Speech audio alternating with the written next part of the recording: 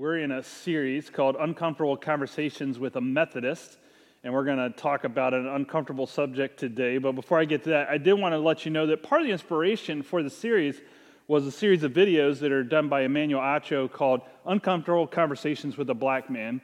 And if you're ever looking to learn more and understand more about what's going on in our society around the issue of racism and want to hear some different perspectives, I think that he does a great job of framing things and explaining things in a way that I can get my mind and heart around what's happening. And so the conversations will make you uncomfortable. So if you're not ready to be uncomfortable, maybe not go there.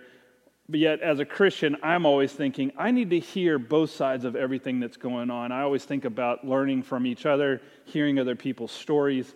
And I think about James 1:19 that says, let's be quick to listen, slow to speak, and slow to become angry. And so let's listen to each other. That's an opportunity for you to do that if you choose to do so. Today, we're going to have an uncomfortable conversation about holiness. Now, holiness in itself, the word can make people uncomfortable. We don't like this idea of holiness, and it comes with a lot of negative baggage when we think about holiness. And hopefully we're going to unpack and explain that some today. And maybe it'll become more comfortable or maybe even more uncomfortable for you today. And I want to say to you that if you're not a Christian and you're joining us, you're listening in with us, we're glad you're here.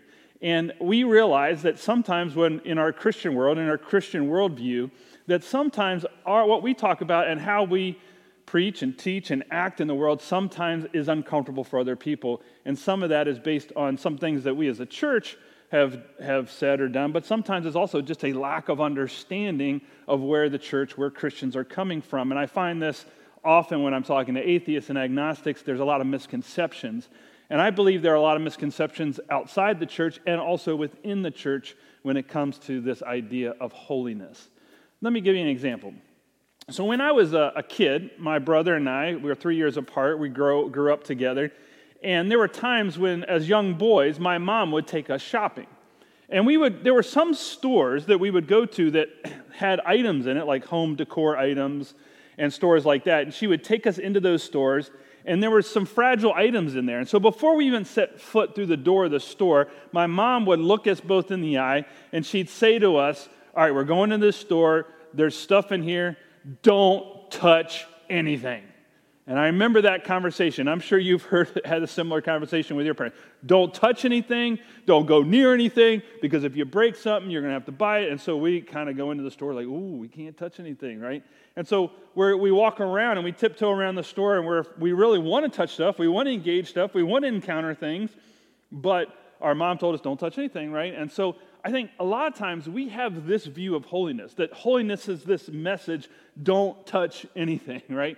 The things of God are too fragile, or we're too fragile to touch anything. And so we kind of withdraw and we tiptoe around. And a lot of times in the church, what happens to us when we're tiptoeing and try and see fragility in our own faith or fragility in this idea of holiness, what happens is we begin to then fall into what we call image management or sin management. And we try and present ourselves to the world as holy, even though we're really struggling with things. We don't have it all together, but we're tiptoeing around, kind of managing what other people think and see about us when it become as a Christian.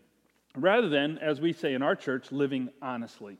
That's one of our core practices here, and to be authentic and to live honestly. And that's hard to do, isn't it, at times, especially if you have a view of holiness that may be like this. So we're going to unpack this idea of holiness. Now, this series and also this idea of holiness is actually building upon another sermon we talked about 2 weeks ago. We talked about the three types of graces in the Methodist understanding, in the Wesleyan understanding theologically, of these three graces. And these three graces inform this series. So let's just review a little bit about what those graces are. We've got, first of all, what's called prevenient grace. That's the grace that prepares us and gets us ready. Then there's the grace, that justifying grace, or the grace that grows us. And then there is sanctifying grace, the grace that actually makes us holy. And so these three options are out there for us. So the best way and the simplest way to understand it is prepares us, changes us, grows us.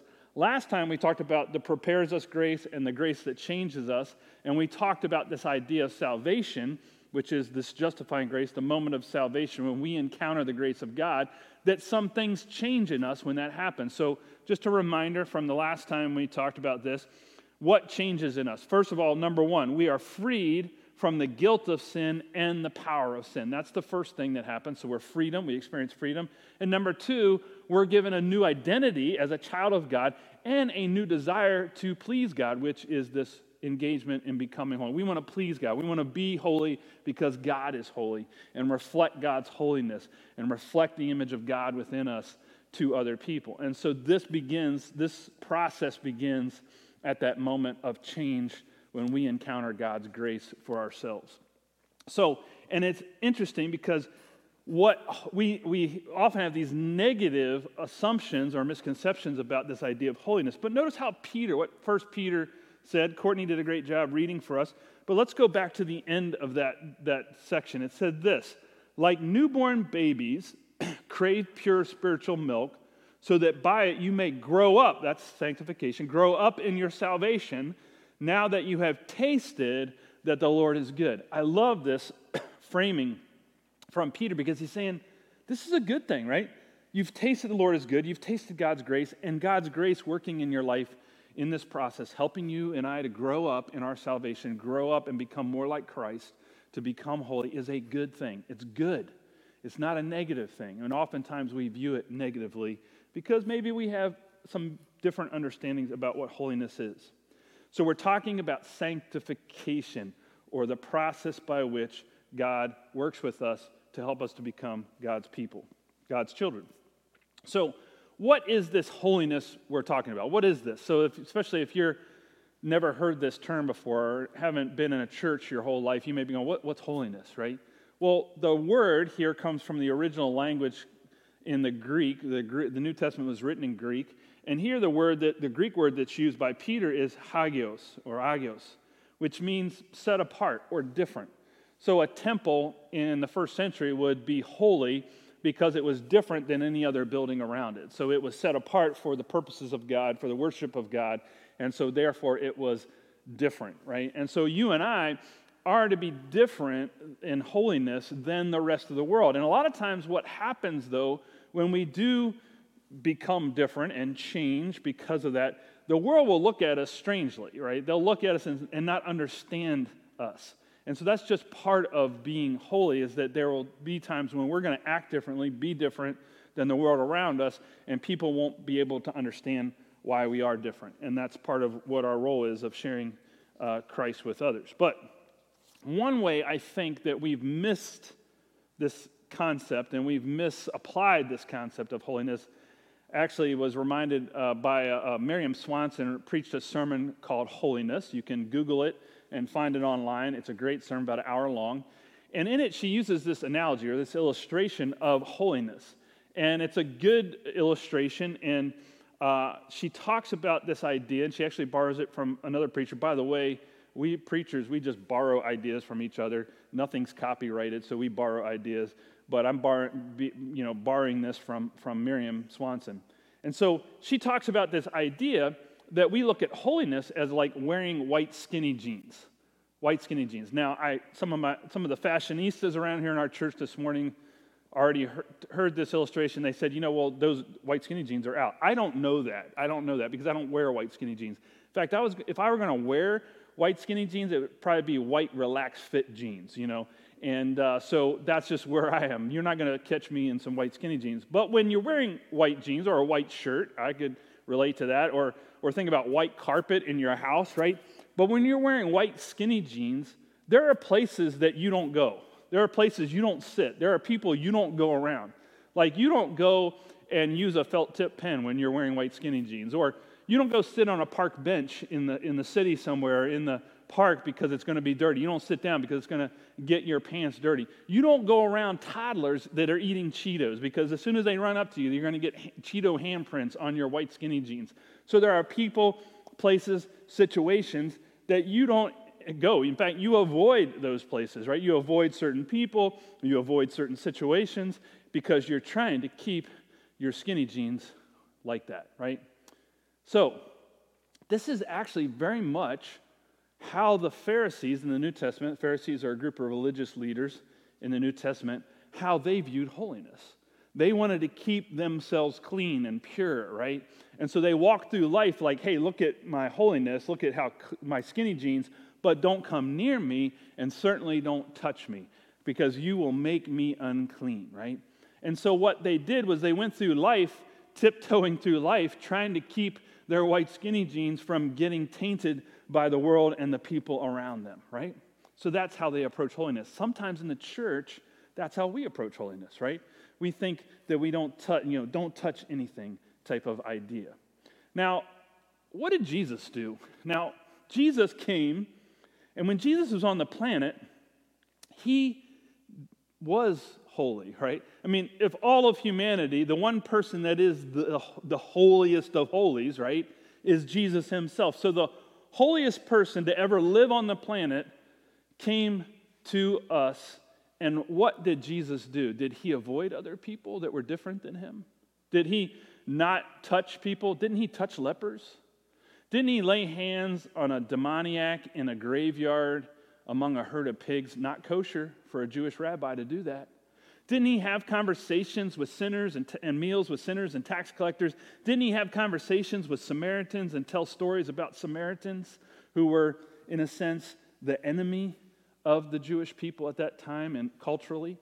So what we see that when Jesus is on the planet, he's not worried about getting dirty. He's not worried about getting his holiness messed up, right? He's not worried about that at all. In fact, he's going and bringing his holiness and the presence of God with him wherever he goes.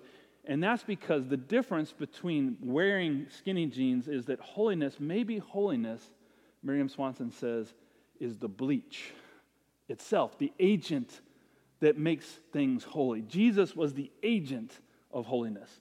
And so if we're to be the agent, what if we're to be the agents of holiness and to go to places that need God's presence, right? Because wherever God is, there is holiness, right? Wherever God's presence is, God's holiness is showing up. And so what would it look like if we started to look at holiness that way? Miriam Swanson says it this way. She says, holiness is not separation, but infiltration. Not separation, but infiltration.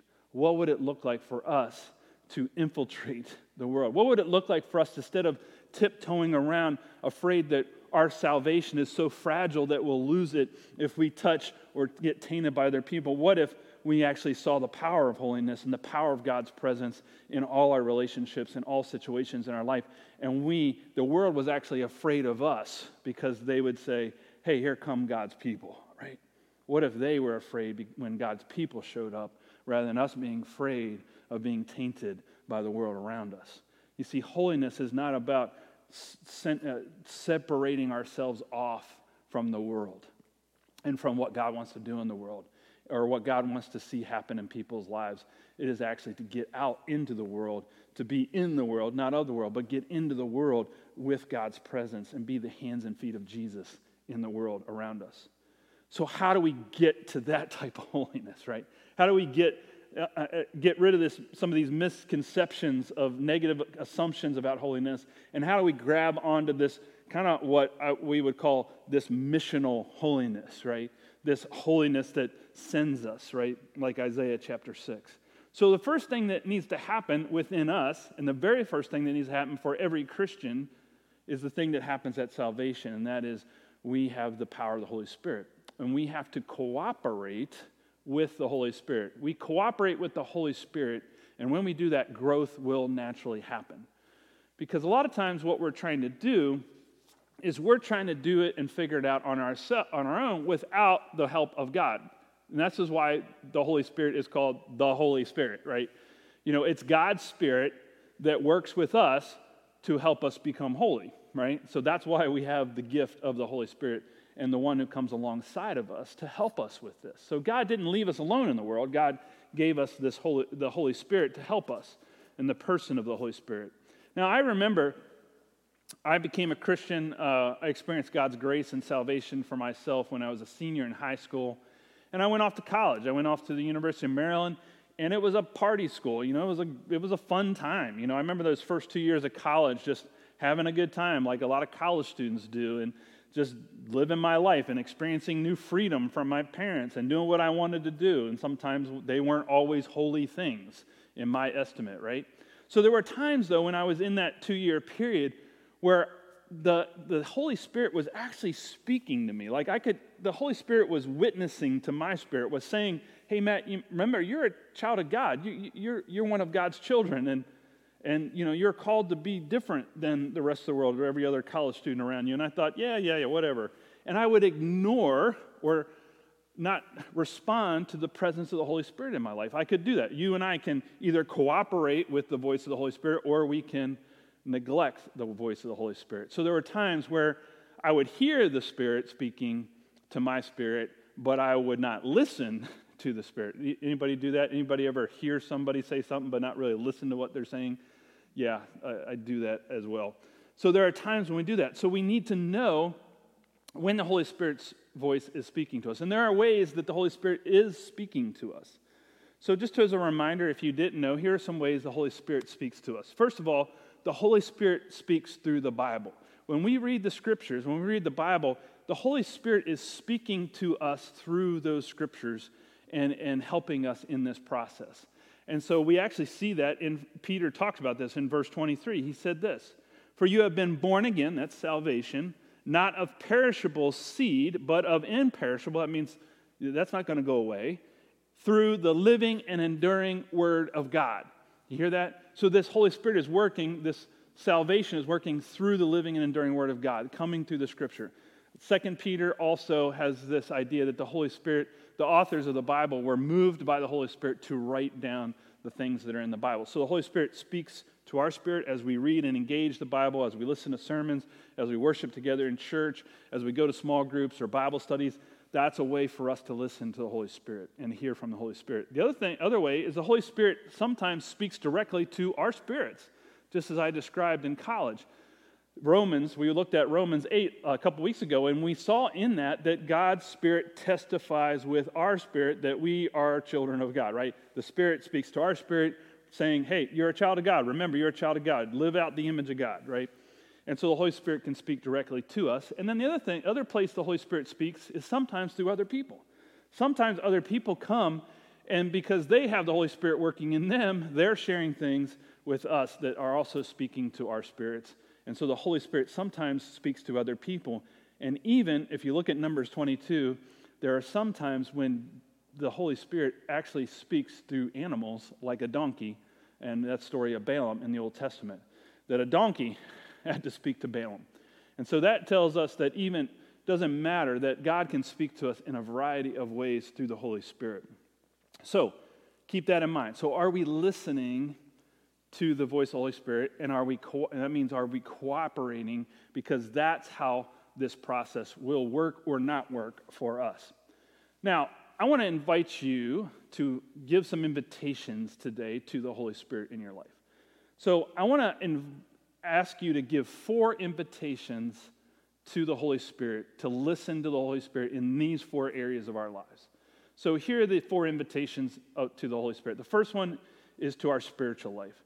Give an invitation to the Holy Spirit to come into your soul, to come into your spiritual life, so that your soul will hear that message that you are a child of God, you were created in the image of God, and it will call out that image of God within us and this holiness process within us. Number 2, invite God into your relationships, right? Invite Holy Spirit into your relationships, because there are times when relationships can be difficult, right? They can be hard. And there are times when I enter into conversations, and difficult conversations, and I have to say, Holy Spirit, come into my life before I enter in this conversation or engage with this person. I need your help, because if it's just Matt showing up, this isn't going to go well. I need the Holy Spirit to show up with me. I need the fruit of the Holy Spirit, which is peace, patience, love, kindness, self-control, gentleness, right? And love, right?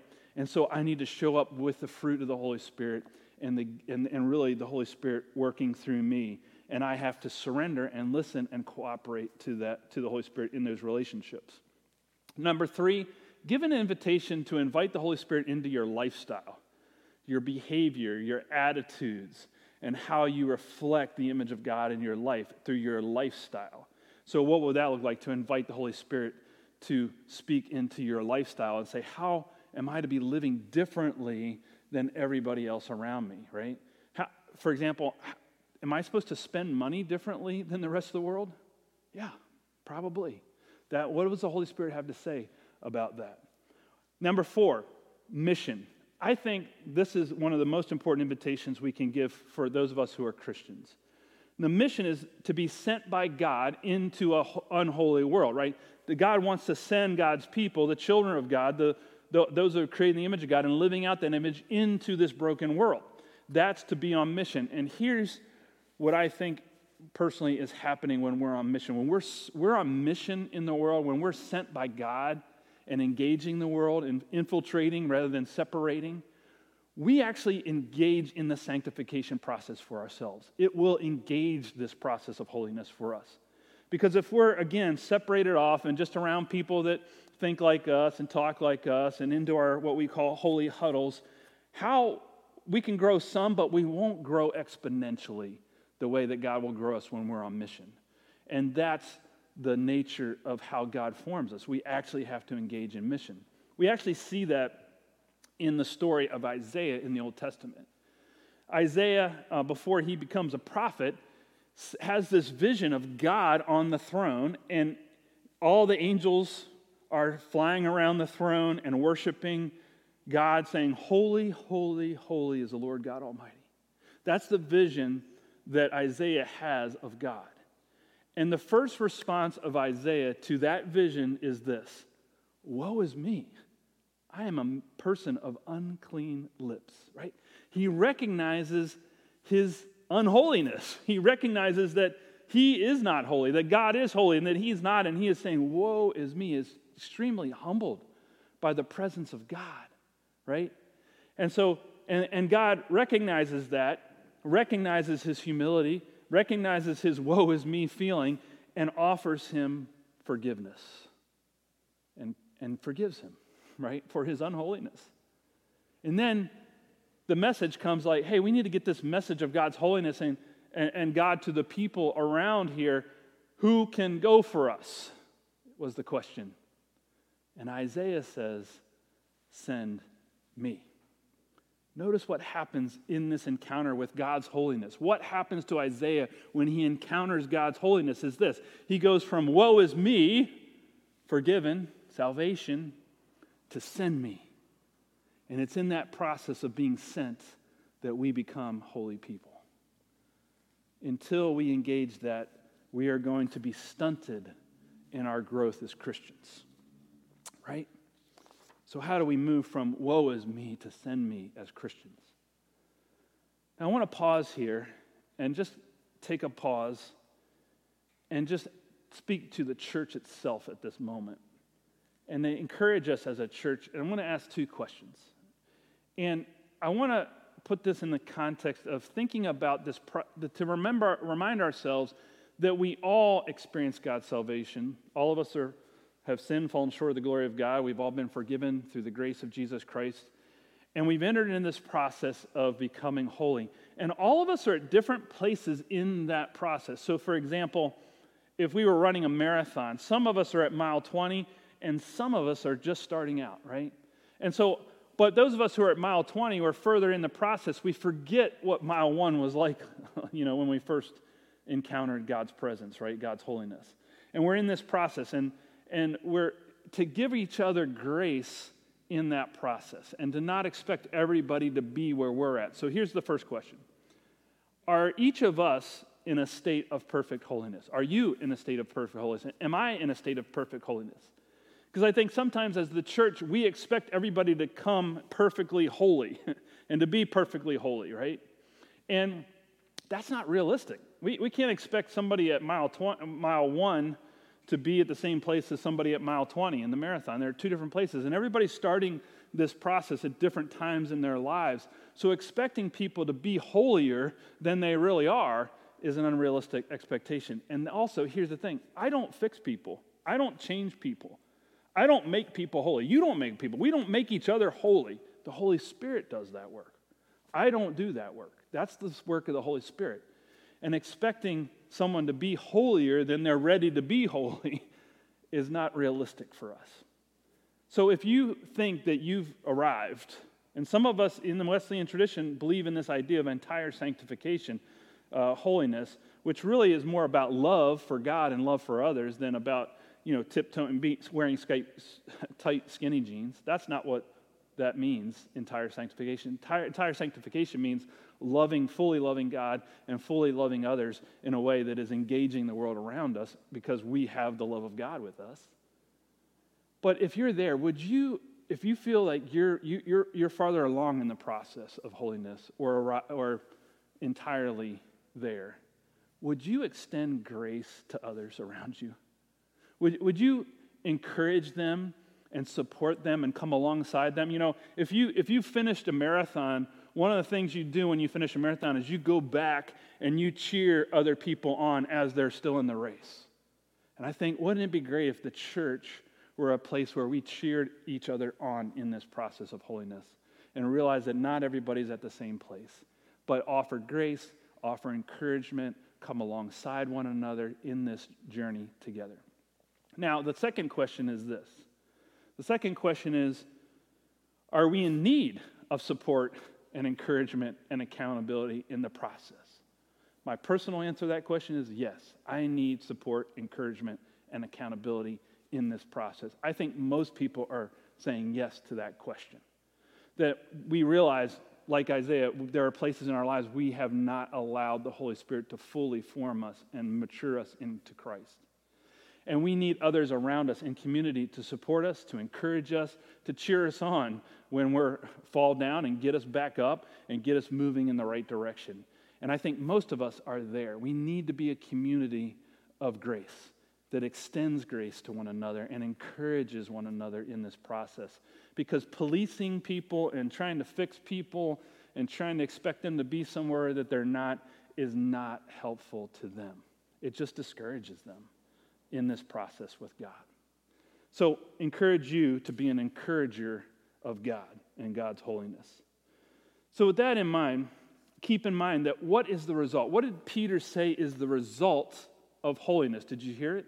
1 Peter 1:22 says this, "Now that you've purified yourselves," that's holiness, "by obeying the truth," listening to God, listening to the Holy Spirit, "so that you have sincere love for each other, love one another deeply from the heart."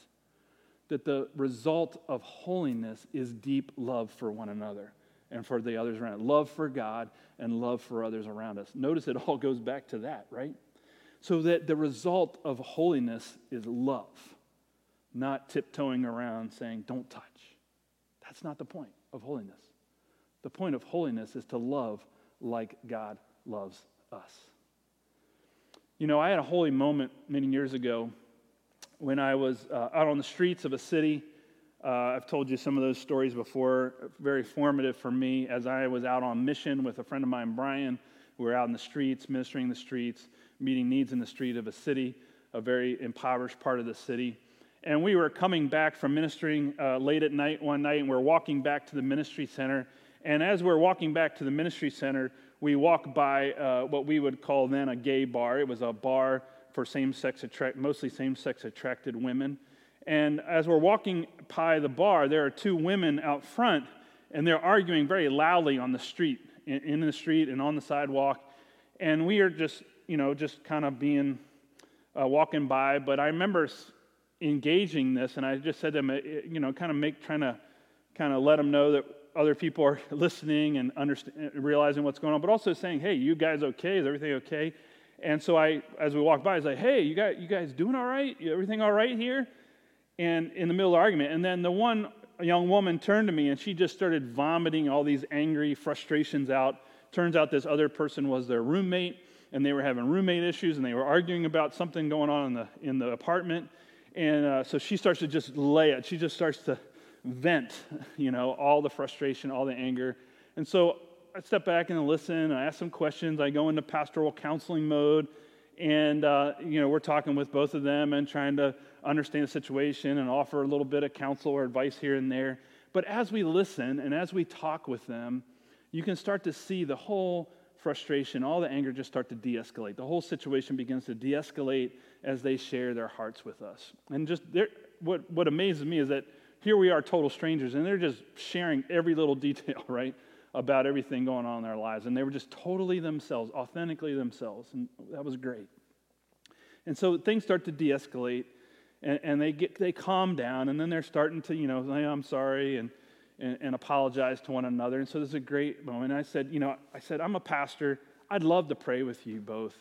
Would you like us to pray with you? And the one young woman, and so I reached out with both my hands like this, and Brian's on the other side, and we reach out to join hands to pray with them. And the one young woman grabs my hand and said, yes, I would love that. That would be so great. And the other person over here, who turned out was not a woman, was actually a man, stepped away from us. And he said to me, I can't pray with you all. And I looked at him, I said, well, it's okay. I mean, lightning's not going to strike, nothing like that's going to bad's going to happen. We just want to pray with you, just want to invite God to our lives and into this moment. And he says, you don't understand, I can't pray with you. He says, I'm gay. And I thought to myself, who told you that? Like, where did that come from, right? And he had this reaction. I remember being taken back by his reaction, and I remember somebody said to him, when it comes to... I would like to pray with you all, if that is okay. So if you would pray with me. He got the message that he couldn't touch God. And I said to him, it's okay. I said, God wants to be a part of your life. God wants to be a part of what's going on here. We just want to invite God in God's presence into our lives. We will welcome you to pray with us. And he looked at me and he's like, okay, cool. And then he just jumped right in, right? And I never forget that moment when the four of us, he met a pastor, street worker, two people standing out in front of a gay bar in the middle of the night, in a dark night, praying to God and inviting God into our lives. That was a holy moment. It wasn't holy because I was there. It wasn't holy because they were there. It was holy because God's presence was there in the form of the Holy Spirit. And the Holy Spirit shows up in some of this, to us, what the church seemed like the strangest places, right? But the Holy Spirit shows up anywhere because the Holy Spirit is not a separator. The Holy Spirit is an infiltrator. So I want to invite us to pray, a little guided prayer this morning as we wrap up. And the prayer is a simple prayer. I want to teach you this prayer. I want to invite you to pray this prayer. We're going to pray this prayer right now. But I want to teach you this prayer, and I want to encourage you to use this prayer in all of your lives, in all different areas of your life, in your relationships, in your life, in your home life, in your soul. I hope you pray this prayer. In your mission, wherever God is sending you, you pray this prayer. And it's a prayer for awakening. It's a prayer actually for revival for us. And it's this simple prayer: come, Holy Spirit, come. To just pray this prayer: come, Holy Spirit, come. So I'm going to invite you to pray that prayer over some areas of your life today. So let's be in a spirit of prayer together. And if you're with some other people and you're comfortable, why don't you join hands right where you're at and just circle up and pray and invite the Holy Spirit to come. So we pray. Let's pray together.